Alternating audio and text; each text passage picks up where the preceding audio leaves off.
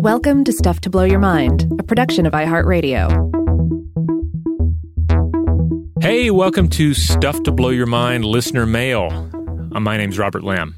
And I'm Joe McCormick, and bells are ringing, but they are the bells of doom, because today we're going to start off with some responses to our rerun of the Krampus episode from a few years ago. Are you ready to jump in, Rob? Yeah, let's do it.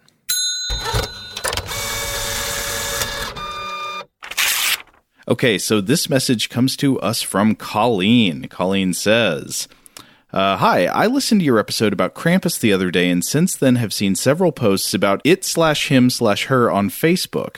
Unfortunately, I missed the event, but here's a story from NOLA.com.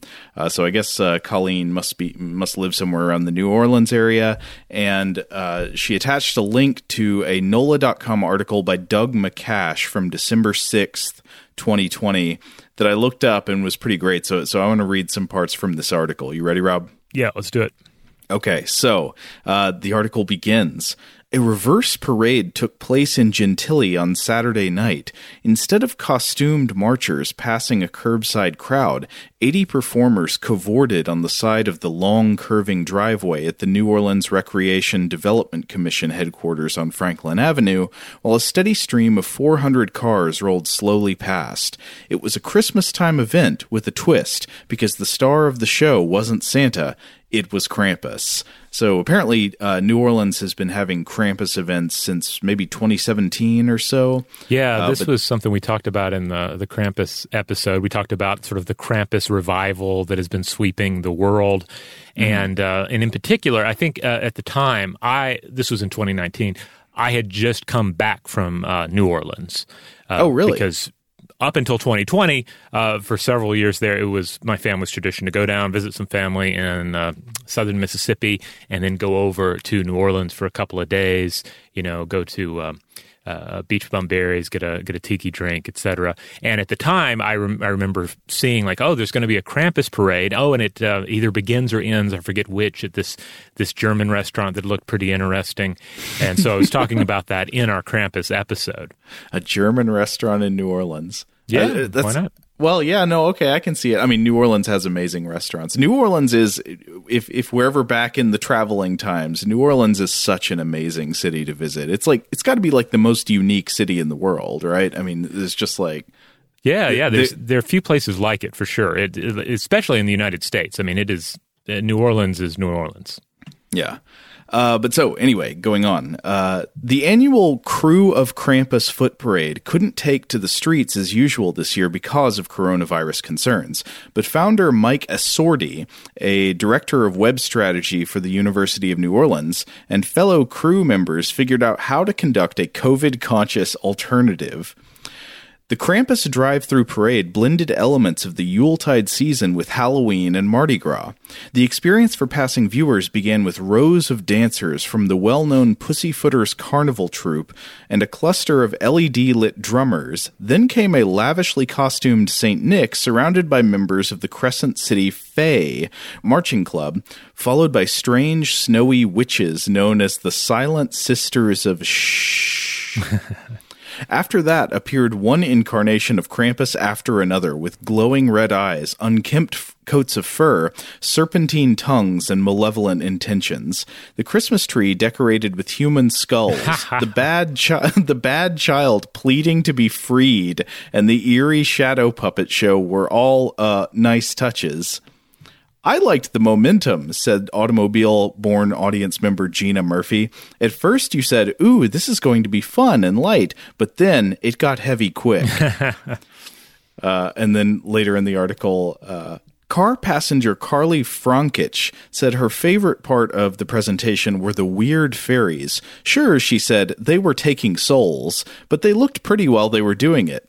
Frankich's young son, Miro Coates, safe in his car seat, said that the ride had provided a mixture of fun and fright. This is awesome. I really have to salute the Krampus crew based on this, because I have to say, as it was suddenly Krampusnacht here in 2020, I was initially like, oh, great, it's Krampus time again. And I was like, oh, wait, I hope the Krampuses of the world can handle it, because sometimes, as we discussed in that episode, Krampus traditions can get a little out of hand. They can create this sort of like animalistic, lawless sort of atmosphere that might encourage rule breaking, and I really didn't want that for the Krampus devotees this year. So it's nice to see that the Krampus crew was keeping it safe, but also keeping it authentically, disturbingly weird. You know, I gotta say, normally I'm kind of a fan of rule breaking, but I guess not when it's public health rules. Yeah. And also, with that big tongue and, a wide mouth, Krampus needs to mask up if he's actually going to go out among the people. So it's good that there's a car window between what he's doing and what we're doing. I mean, Krampus is inherently unsanitary. Like, can you imagine Krampus wearing a mask, keeping his distance, wiping down the basket between each child? Yes, yeah. Yeah, spraying the switches and whatnot.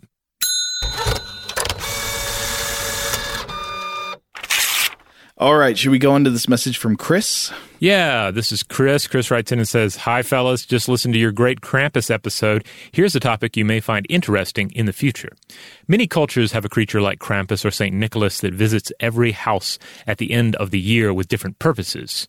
Gumang from China, Sylvester Claus from Switzerland, Olga Namahange from Japan. Japan has many different hage. Is it hey? I'm not sure if it's hage or hage. But anyway, but all with the same purpose. And Kukiri from Bulgaria, just a thought. Take care and keep up the great work. Chris."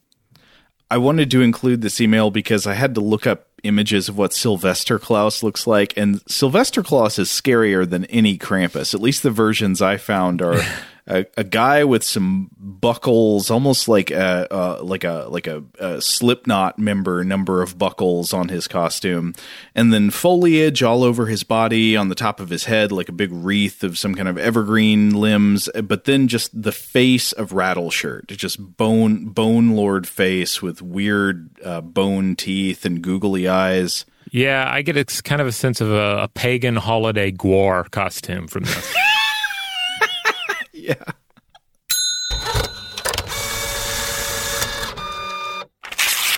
Our next listener mail that our mailbot here has for us also happens to relate to a forest-dwelling bestial creature. Ah, very nice transition. So this is a straggler message that we found. I think this actually did come in back in October, but this is about our Halloween episode on the Leshy, and it comes from Laura. Laura says, "Hey guys, longtime fan of your show. I recently listened to the Leshy, and I'm taking you up on your offer to share my own, luckily brief, experience of being lost in the woods. It was during a solo through hike of the Pacific Crest Trail. I was halfway through Oregon when a handwritten sign on the trail notified me of a ground nest of wasps up ahead. So I scrambled up the steep mountainside about 10 meters off the densely wooded trail to avoid it. Because of the steepness and thick vegetation, I immediately lost sight of the trail only a few paces into the woods. Not wanting to get stung, I kept moving off a little ways until I felt safe from the hornets and started to parallel the trail. What I didn't realize was that at some point it switched back beneath me and went downhill in the opposite direction that I was traveling. It was only after bushwhacking for 5 minutes that I realized I had missed the trail. Even though I had a sense of where I was on the slope by referencing my map, I could not find the trail. Given the rolling and forested nature of the mountainside, I knew that it would be difficult to know where even my relative position was if I kept moving, and it would be easy to follow the wrong drainage that would take me deeper into the backcountry. So I think the idea there is if you just try to follow a ditch or a stream or something downhill, it might be leading you down the wrong side of the mountain, I guess. Laura goes on. Once I realized I was lost, I had a wave of panic hit me that had my legs twitching to run as fast as I could, so I tried to calm down and listen for other hikers that might be in the area. Within minutes, I realized that I could convince myself that I heard faint voices in every direction. I think my brain was so desperate for a human voice that it was trying hard to interpret the sounds of the forest as voices. At that point, my reason kicked in, and I did an inventory of my food and water. I had about 2 days' worth, but could stretch it to a desperate week if I didn't move. Knowing that I was probably within earshot of the trail, I knew my best bet was to stay as calm as I could where I was. So, me being a religious person, I got down on my knees and prayed as hard as I could for peace. When I opened my eyes, I told myself that I was going to only move a dozen feet downhill from where I was, so that I could try to find a flatter spot to set up camp, at which point I was going to blow on my whistle and hope that someone would hear me before my food ran out. If I hadn't been found by then, I would activate my personal locator beacon as a last resort. Lo and behold, only about 3 steps downhill had me back on the trail. I was truly terrified for the rest of the day. From that point on, whenever I camped or napped off the trail, I kept one of my trekking poles pointed back towards it. In total, I was only lost for about an hour, and it was by the grace of God and dumb luck that I managed to cross the trail again. I'd considered myself an experienced hiker up until that point, but since then I am humbled by my experience. Laura. Excellent. I mean, that lines up with a lot of what we were talking about, and also getting into some of the sensory deprivation issues that we didn't really dwell on.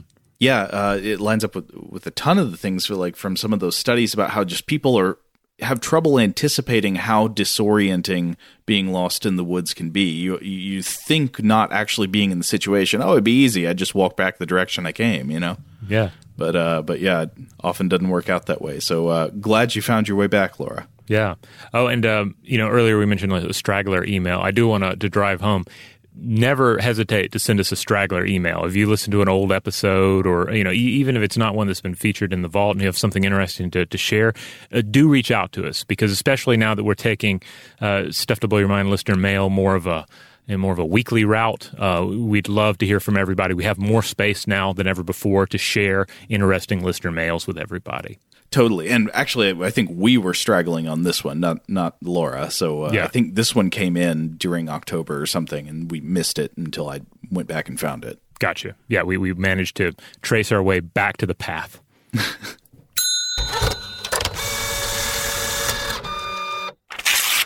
All right. Well, as many of you know, we're also putting out these Weird House Cinema episodes on Fridays. It's normally the show is science and culture, but there on Friday evenings, I like to think of it as a midnight Friday showing. We talk about weird movies, and maybe we talk a little bit about science and culture, but mostly it's about the film. So we've heard from people about these episodes, and most of it's been very positive. Here's one that comes to us from Jesse. Okay, guys, you will have to first put up with some gushing. I cannot tell you how much I love you guys and your show. I recommend you at every opportunity. I work a lot in life, and for years now, you guys have turned what would otherwise be excruciating commutes to absolute pleasures. I have wanted to email you just this for a long time, but I figure you get mail like this all the time, so finally I have a real good reason to write in. I was about to start the dishes when I saw you were covering The Battle for Endor, and I almost dropped my phone. Such a random, crazy thing for you to cover, and it happens to be a super important movie to me. Like Robert was saying, I was one of those kids who had it on a recorded VHS. One possible difference being that it was one of only maybe 5 or 6 VHS tapes that I had, one of them being Caravan of Courage. I was born in '82, so the Ewoks movies fell perfectly into my wheelhouse, while I was all but ignorant of the Star Wars movies themselves. I must have watched Battle for Endor 100 times, but I didn't notice the reason why I am writing you until recently. Passing the Ewoks movies onto my 4-year-old just this year was such a pleasure. I digress. None of this is why I am writing. I have a really cool little tidbit. See, I am not a Star Wars fan by any real measure, even loving the Ewoks, and of course having seen all of the Star Wars movies. I also live and grew up in Marin in Lucas Valley. So I do not partake in the meticulous Star Wars fandom, but I do have something that I don't think many people have realized. Battle for Endor is special in that it is the only Star Wars movie that I am aware of that contains a swear word. I looked it up before writing you, and Fandom says, Fandom, I think they're referring to like the Wikipedia realm.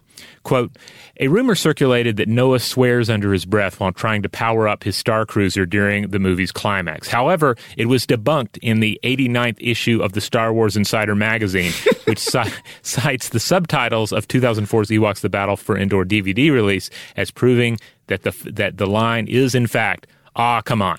Now, just to be clear, the character Noah we're talking about, for a reminder, is played by Wilford Brimley in the movie. Did we not mention that already? No, we did not mention that in this listener mail. Okay. No. So imagine, yes, it's Wilford Brimley, and Wilford Brimley is in this scene, like struggling with the controls of his spaceship that's up on cinder blocks in his yard. He's trying to get it going again. Yeah, I have to admit, when I watched it, there were a couple of times when I kind of had this feeling like I feel like things are being said that are very close to curse words, either things that are grumbled by Wilford Brimley's character or things that are yabbered by Ewoks that are clearly not supposed to be English or basic, but certainly sound a little cussy. Wicket is swearing up a storm, but you wouldn't know it. Yeah. But what Jesse is saying here is that it apparently the Star Wars Insider magazine says no, Wilford Brimley does not swear in this movie, and it's based on the subtitles from one DVD release of this, which I did not know there had been.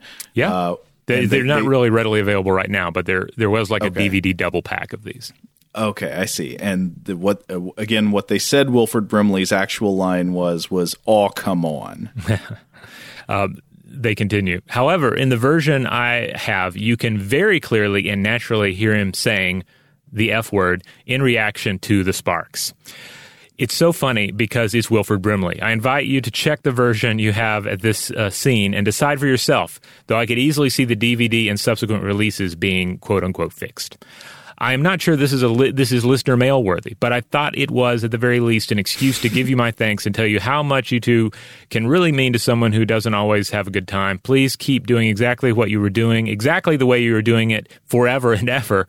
All my best, and keep at it, Jesse. P.S. My favorite episodes are the Boltzmann Brain episodes. Well, thanks so much, Jesse. Really appreciate the kind words. And no, this is absolutely listener mail worthy because we always want to hear about Wilford Brimley swearing in children's movies.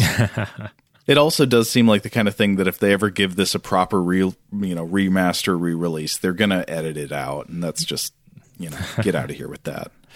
Yeah, but I do hope they make it widely available again because a lot of us are nostalgic for this film and its predecessor, and I think it should be out there. I mean, the same with other important Star Wars pieces of media, such as the original Clone Wars animated version that came out prior to the computer animated version. Like that's great fun, and it should be available to people in formats that are not just random YouTube uploads, in my opinion.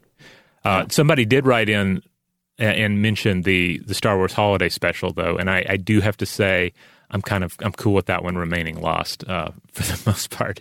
I tried to rewatch it this year, and my eyes were bigger than my stomach on that one. We'll save it. This is coming up in a couple of mails from now. Okay, we'll talk about it then.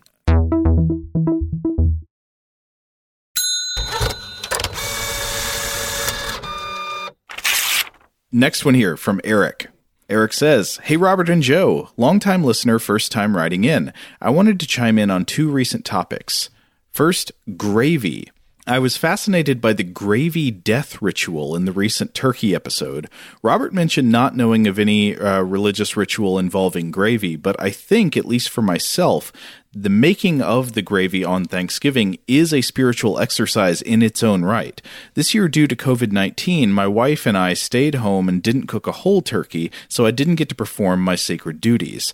For some, good gravy is all about the giblets, meaning the liver, heart, kidneys, and gizzard, which reinforces Joe's point about gravy being the essence of the animal it's made from. It's a celebration of this awesome bird. Just like a good rare steak can give you that primal zing up the back of your brainstem, the organs of an animal can carry the same effect, and that's why a true giblet gravy is so good. Making gravy is a methodical, ritualistic process with several steps that you have to time properly. It can be stressful. Will there be enough juices? Do I have enough time? Will the roux come out right? But completing each step is a triumph, leading to the transcendent experience of the final product that literally, parentheses figuratively, ties it all together. All the food on your plate and all the people at your table, it can be mind-blowing. This is a great point. Okay, yeah. I was just going to say, I just a brief thought here is that, when food is meaningful, like there are a few things like it, when food doesn't have meaning, when it's just fast and you're not thinking about it and you're not like really experiencing it, that's one thing. But when you do get to have this real attachment to the organisms that you're consuming and to the practices and the history of what's going into it, there are a few things like it.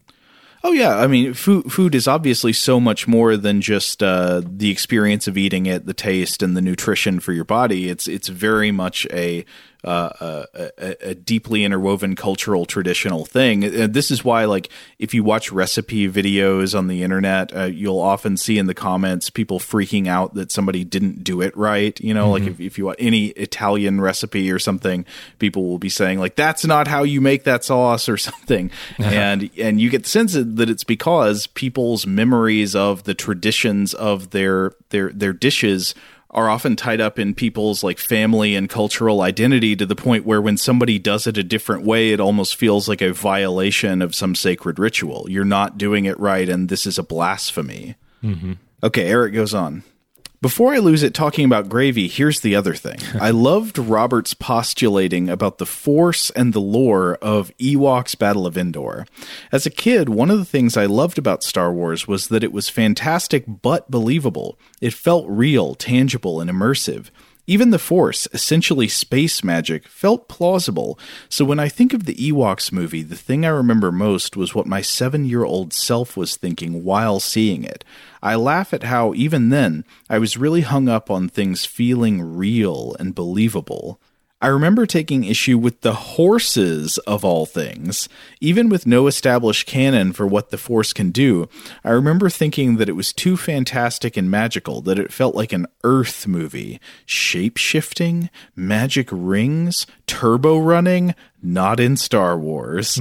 It may be a testament to the purity and greatness of the original trilogy that even then, the style and feel of Star Wars had permeated me so thoroughly that my standards as a 7-year-old were really high. Or maybe it's just a funny note on memory. We remember the thing itself less than what we remember thinking about the thing. Thanks for all your good work, Eric. Oh, well, that's all very interesting. Yeah, I can definitely relate to feeling that way about the magic versus the Force as presented in the Battle for Endor. Though I feel like some viewers had a similar issue in the sequel trilogy, especially The Last Jedi and The Rise of Skywalker, because the Force...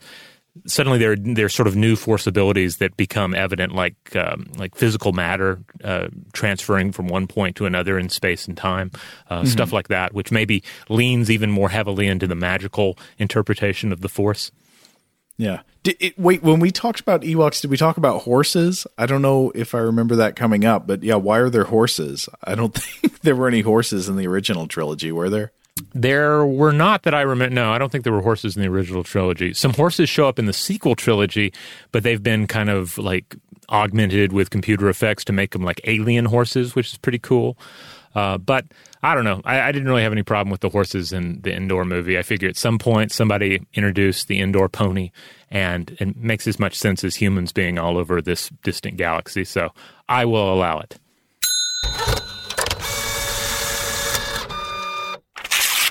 Okay, do you want to go on to this message from Raj? Yeah, let's do it. All right, Raj writes, hello, Stuff to Blow Your Mind. In the Star Wars edition of Weird House Cinema, you were talking about the notion of Star Wars canon. You mentioned that the 3 films of the then original trilogy, plus the 2 Endor movies, constituted as part of the Star Wars canon, meaning that the 2 Endor movies make up 40% of the Star Wars films. I am curious about how the Star Wars Holiday Special fits into this. You hadn't mentioned this film in the podcast. I'm not sure it was intentional since many regard that film to be not good, or if it's something you just happen to forget.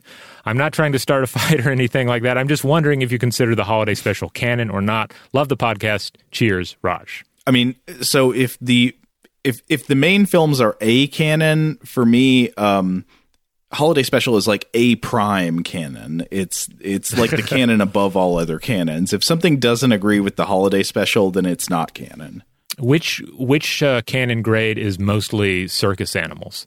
Because that's kind of the grade I think the Star Wars Special probably fits in at. Yeah, as I mentioned earlier, I tried to rewatch this with the riff tracks this year, and I ended up turning away for a couple of reasons. One, I love riff tracks. I love those guys. I think they do great work, but the riff on this one was like an earlier riff and just felt a little mean-spirited a lot of the time. So I didn't love that. It felt like it wasn't having as much fun as it was just kind of grumpy with the picture, which isn't the case in a lot of their other work. Again, I love riff tracks, but well, the Holiday Special makes people unhappy. I mean, I've watched it many times and showed it to many people, and it has a tendency to kind of send people into a dark spiral. Yeah, I think that is a valid point, because the other part of not digging the experience is that it is dreadfully boring and irritating. With only a few really bright spots. For instance, the introduction of Boba Fett in that wonderful, like, sort of, I think it was a Canadian production, but it has this kind of French animation feel to it. Like, that is a great little segment. I love that. The cartoon, yeah. The cartoon. I also enjoy some of the Wookiee stuff, getting to see their home world. Because it certainly creates a world, and it is like a setting, like in this small respect, it is canon, because the version of Kashyyyk that they create in this Holiday Special is essentially the same version that pops up again in Revenge of the Sith, that pops up in various video games, such as like the Battlefield. What is it? Not Battlefield. Maybe it is Battlefield. Whatever the shooter is that they play. Also, the recent Jedi Outcast game.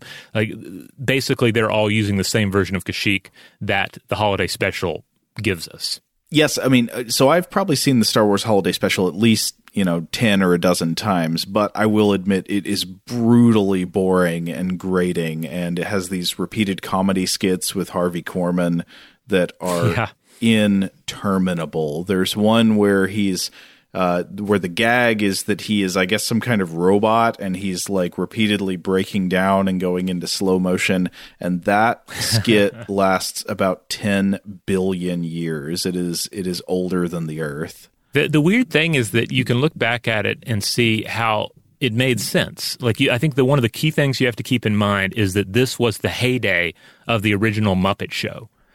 And on paper, it sounds great. Like, the Muppet Show's doing this great variety show with puppets and fantastic characters and celebrity cameos. We could do that with the Star Wars universe, and we could do it in a way that wouldn't hurt anybody. Right. It's B. Arthur and Art Carney. Yeah. But yeah, the result just doesn't really work. There are just so many things wrong with it. They really should have brought in Tim Conway and Paul Lynde.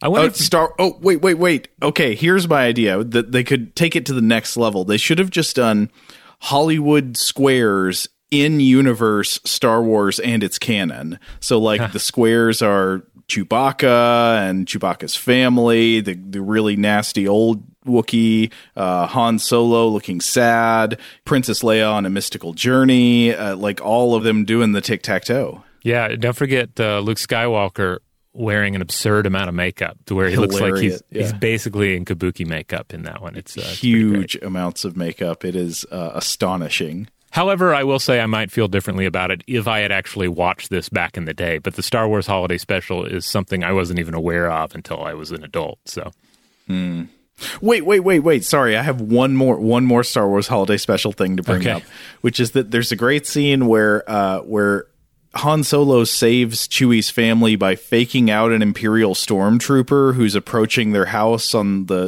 like wooden catwalk, I guess, up to their front door. He fakes him out. The stormtrooper falls over the edge, presumably falls to his death on the ground below the house.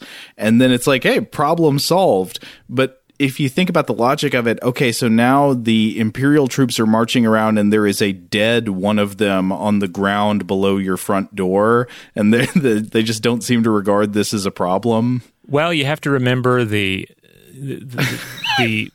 amount of training that your average stormtrooper is probably receiving. It's not great.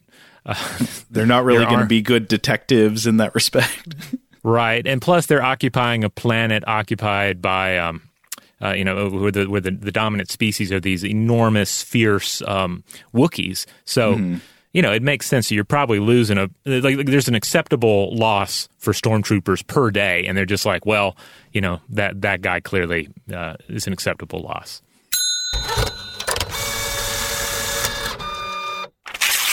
All right, we got one more message. This comes in from Ali. Ali says, "Hi, Robert and Joe. I have listened to Stuff to Blow Your Mind for many years and have really enjoyed the podcast. I just finished listening to the Weird House Cinema episode on Ghost in the Machine, and I loved it. I watched the movie over the weekend before listening, and I enjoyed that movie immensely. It was so awesomely bad with so much nostalgic 90s style. I don't know if I ever would have known that that movie existed if you guys hadn't decided to watch it. Well, I'm glad we could bring that weirdness into your life. Over the years, Stuff to Blow Your Mind has taught me so much and got me thinking about so many different things. There was an episode where, if I remember this correctly, you tried to get listeners to remember to fact-check things, especially if the things feel almost right. You guys repeated the phrase, "If it feels familiar, check the facts," over and over, and whenever my BS meter goes off or some fact doesn't feel quite right, I hear you two repeating that phrase and it reminds me to look into stuff. Anyway, I just wanted to say hi and thank you. Happy holidays, Ali. I think that was from the Illusory Truth Effect episodes where we talked about the dangers of thinking something is right because that sounds right. That's often the danger zone. Yeah, for sure. All right. I think we've reached the end of this particular episode of Listener Mail. We have more listener mail to do, and we will do that in future episodes. But, I thought we might just occasionally just throw out a question here to see what everyone out there thinks. One thing that was on my mind is that during 2020, due to the pandemic, I think a lot of us have spent more time by ourselves, perhaps more time with ourselves. So here's a question. What have you learned about yourself in 2020? And then how do you think you're going to bring that knowledge into 2021? If you have any thoughts on that, we'd love to hear from you. In the meantime, if you want to check out other episodes of Stuff to Blow Your Mind, you can find us wherever you get your podcasts, wherever that happens to be. Just rate, review, and subscribe. And I don't even care what order you do those things in. If you can even do them wherever you're listening to this podcast. Sometimes you don't have all of those powers at your disposal. But yeah, let us know. Listener mail episodes will continue to go out on Mondays unless we run out of listener mails. And then I guess we'll do something else on a Monday here and there. I don't know. We'll see. It's a grand adventure. Yeah. And you guys are along for the ride with us. We will be having Flaming Barrel chats with or without your help, but we assume the help will keep coming in. Okay, so anyway, huge thanks as always to our excellent audio producer, Seth Nicholas Johnson. If you would like to get in touch with us with feedback on this episode or any other, to suggest a topic for the future, or just to say hello, you can email us at contact@stufftoblowyourmind.com.